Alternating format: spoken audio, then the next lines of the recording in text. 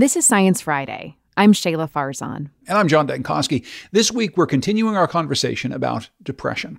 Last month, we dug into the science behind antidepressants. We heard about the latest research using genetic testing to better match patients with medications.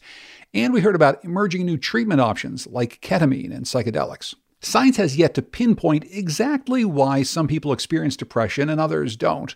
And it may never be able to get to a fully satisfying answer. While people with depression may have similar symptoms, each person's story is just a bit different, and there's no one-size-fits-all treatment. My next guest has spent a lot of time thinking about the nuances of depression. Joe Moe is the host and creator of the podcast Depression Mode, and he's the author of a book called The Hilarious World of Depression that is just out in paperback. He joins us now from St. Paul, Minnesota. John, welcome to Science Friday. Thanks, John. Glad to be here. So let's start off with the simple question here. What does the word depression really mean? I mean, people toss it around a lot. What does it mean to you? Oh, if only it were such a simple question. That would be really great. The problem with the word depression is that it describes a mood and a disorder both, and those are different things. So people can, be sad about something and they'll use the word depression. I follow the Seattle Mariners, so I could have said, "Oh, I'm so depressed that after finally getting to the playoffs, they get swept by the Astros." And that's, okay, but a depressive disorder is a different kind of thing because it can sometimes be sadness, it can sometimes be despair, it can, it's famous for being immobilizing in some cases.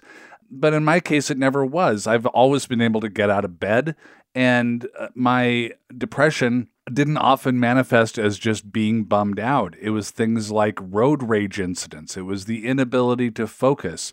It was crying for no reason and physically not being able to stop or to isolate what the reason was that might have caused some of this. So it can mean a whole lot of different things, but generally the disorder part of it is when those conditions, those symptoms make it harder to live your life. How have you thought about it differently over the course of the last few years since you started a podcast about this and you started talking to a wide range of people? Have your ideas about what depression has changed a lot in just the last few years? Yeah, I was a lot more doctrinaire about it when I started out. I thought, well, unless you have had a psychiatrist tell you have major depressive disorder or dysthymic depression or something, a term that a practitioner would use, then it's not real. Then it's not a real thing. But I've softened a lot because I talked to the comedian and monologuist Mike Birbiglia. He talked about never being diagnosed with depression, but he said, I do have this kind of darkness that kind of envelops me. I'm paraphrasing. And it kind of gets in the way of a lot of things, and I've got to kind of try to figure out how I can work my way around it. But I've never been diagnosed with depression. And, I'm not a psychiatrist. I'm not a therapist. And I'm like, God, that sounds like depression to me.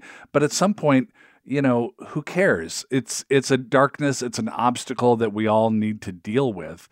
And so whether you've walked into a doctor's office and, had them write something down on a notepad that assigns you this particular disorder feels kind of immaterial to me.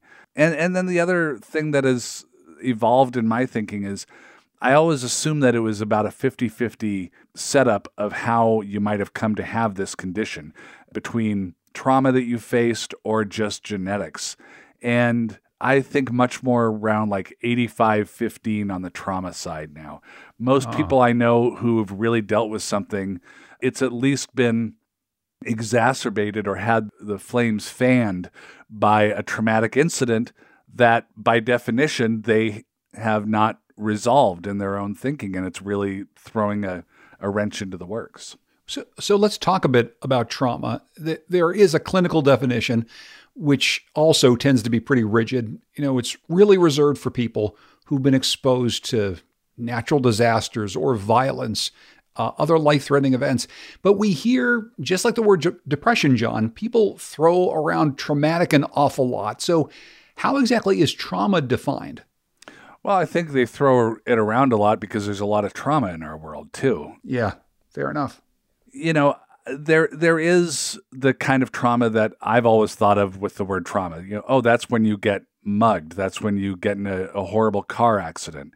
But trauma can mean complex trauma as well. If you've been neglected throughout your childhood, if you've had a parent with a substance use disorder, if you've been in danger or not had security when you should have had security, when you don't have safety to rely on, as a child or as an adult over a prolonged period of time, that eats away at your ability to ever feel secure because of that complex trauma that you've had.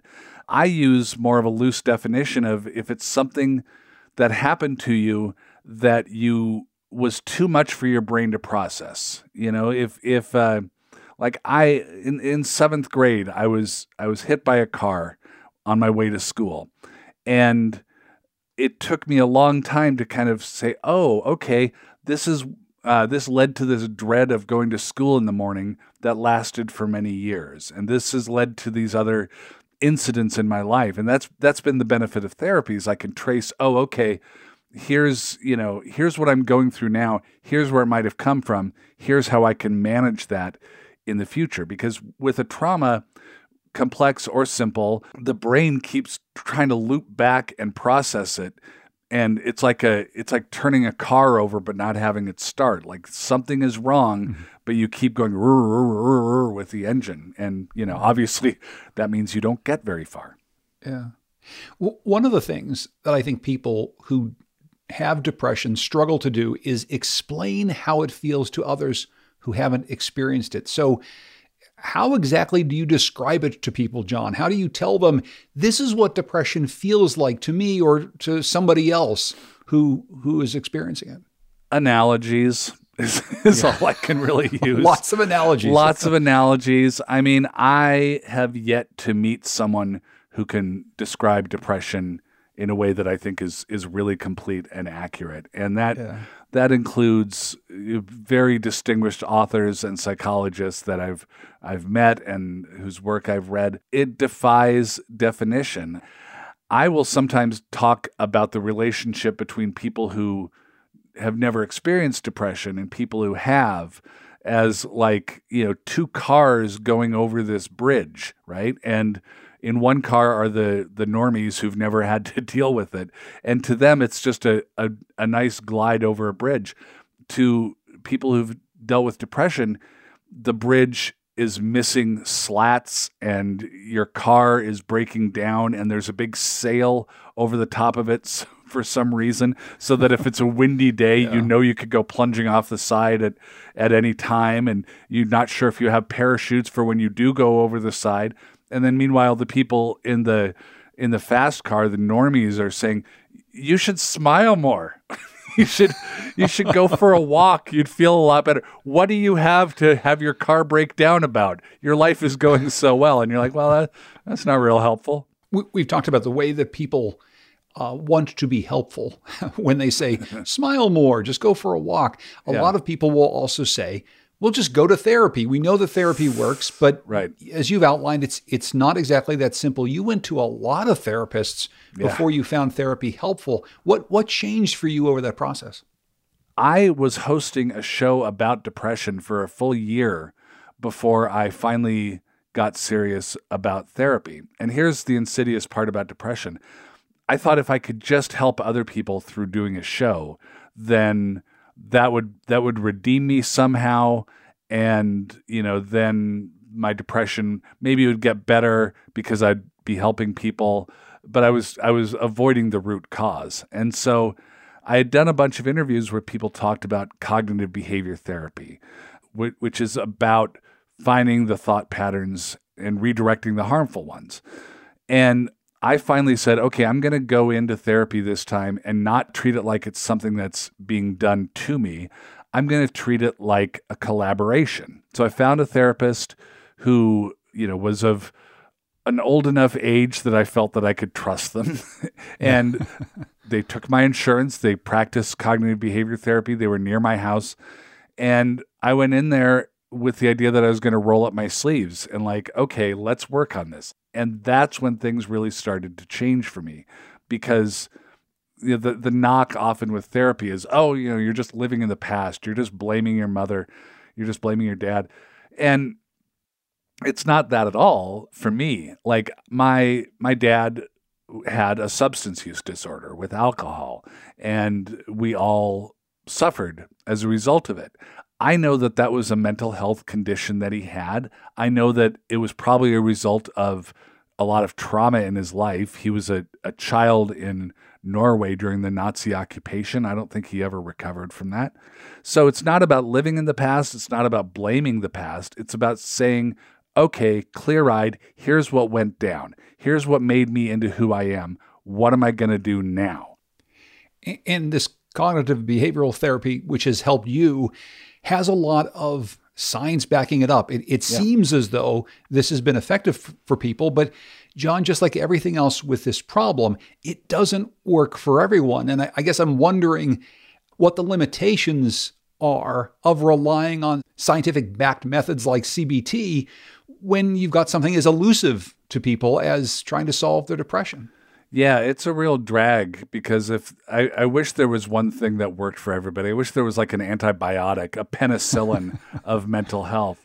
But unfortunately, it's not that way. People respond differently to different medications. There's what I take. I know that somebody I know took the same thing and was in horrible shape as a result. But for me, it helps me get through the day. And the same with different approaches to therapy. Some people need more of a dialectical-based therapy or some other form. It's such a bummer that the people least equipped to go trial and error on different methods for addressing depression are the people who have to keep trying things, keep throwing the spaghetti against a wall and see what sticks. Even something like transcranial magnetic stimulation, TMS, which is like this relatively new treatment that feels like a sort of magnetic woodpecker that pecks at your head for several days in a row. And people aren't quite sure why it works, but it often does.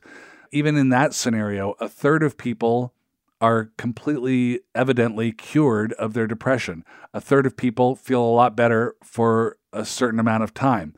Third of people have no effect whatsoever. And so it is, unfortunately, it's just this long slog of trying things. And then sometimes something works and then it stops working because it's the price we pay for having interesting brains. Yeah, and they are interesting indeed. I'm John Dankosky. This is Science Friday from WNYC Studios. We're talking with Joe Moe. He's host and creator of the podcasts Depresh Mode and The Hilarious World of Depression. The book, Hilarious World of Depression, is just now out in paperback. A few weeks ago on the show, we talked about the science behind antidepressants and how they're not just simply fixing a chemical imbalance in the brain. There's a lot more going on here. How exactly have antidepressants worked or not worked for you? When I got diagnosed for the first time with a major depressive disorder, it wasn't until I was in my 30s because of a lot of shame and a lot of denial and a lot of not really understanding that this weirdness that I knew that I had actually wasn't all that weird. It had a name. It was something that millions of people deal with. And so when I went into and was given this diagnosis, being told that I've had this chronic mental illness my entire life and would probably have to manage it the rest of my life, I was elated. I was so happy that I wasn't alone, that there was a doctor there who could treat it or could at least attempt to treat it. And one of the first things he did was say, okay, we're going to put you on Zoloft because we want you to feel more functional as quickly as possible. And it worked for a little bit and then it stopped working. And I said to the doctor, oh my gosh, I guess meds don't work. He's like, no. This med isn't working right now. Let's try something else. And he did. And it's like the sun came out and I became more myself. And that's the other thought that a lot of people have is that it's going to make them into someone else. It's really just a matter of cleaning a windshield so you could see the world more accurately. Why do you think that humor is so important when talking about this really, depressing topic? Well, I think it's kind of funny that there's this thing that's invisible and in your head that just wants to ruin everything. Like there's no evolutionary purpose to this. There's no organic parasite in your head causing this to happen, that it's just a drag. I think that's kind of funny. I mean, to me, I've always been a comedy nerd and I've done a lot of comedy stuff in my career because it has the benefit of looking at the world in a different way. Like if you listen to a brilliant comedian, Maria Bamford or, Mitch Hedberg, it forces you to look at the world in a different way than you normally would, to see kind of the ridiculousness, to see the humor that's baked into unusual situations. And I feel like if you can look at the world and have a sense of humor and find the jokes and find what's odd, then it's empowering, because then you're not stuck with just the traditional narrow way of thinking. And I think that kind of mind expansion can only help in dealing with something like depression. Joe Moe is host and creator of the podcasts Depression Mode and The Hilarious World of Depression. His book called The Hilarious World of Depression is now out in paperback. John, thanks so much for joining us. I really appreciate it. John, thank you for having me. If you want to find more of our reporting on depression and mental health, you can go to sciencefriday.com/mental health. Once again, that's sciencefriday.com/mental health.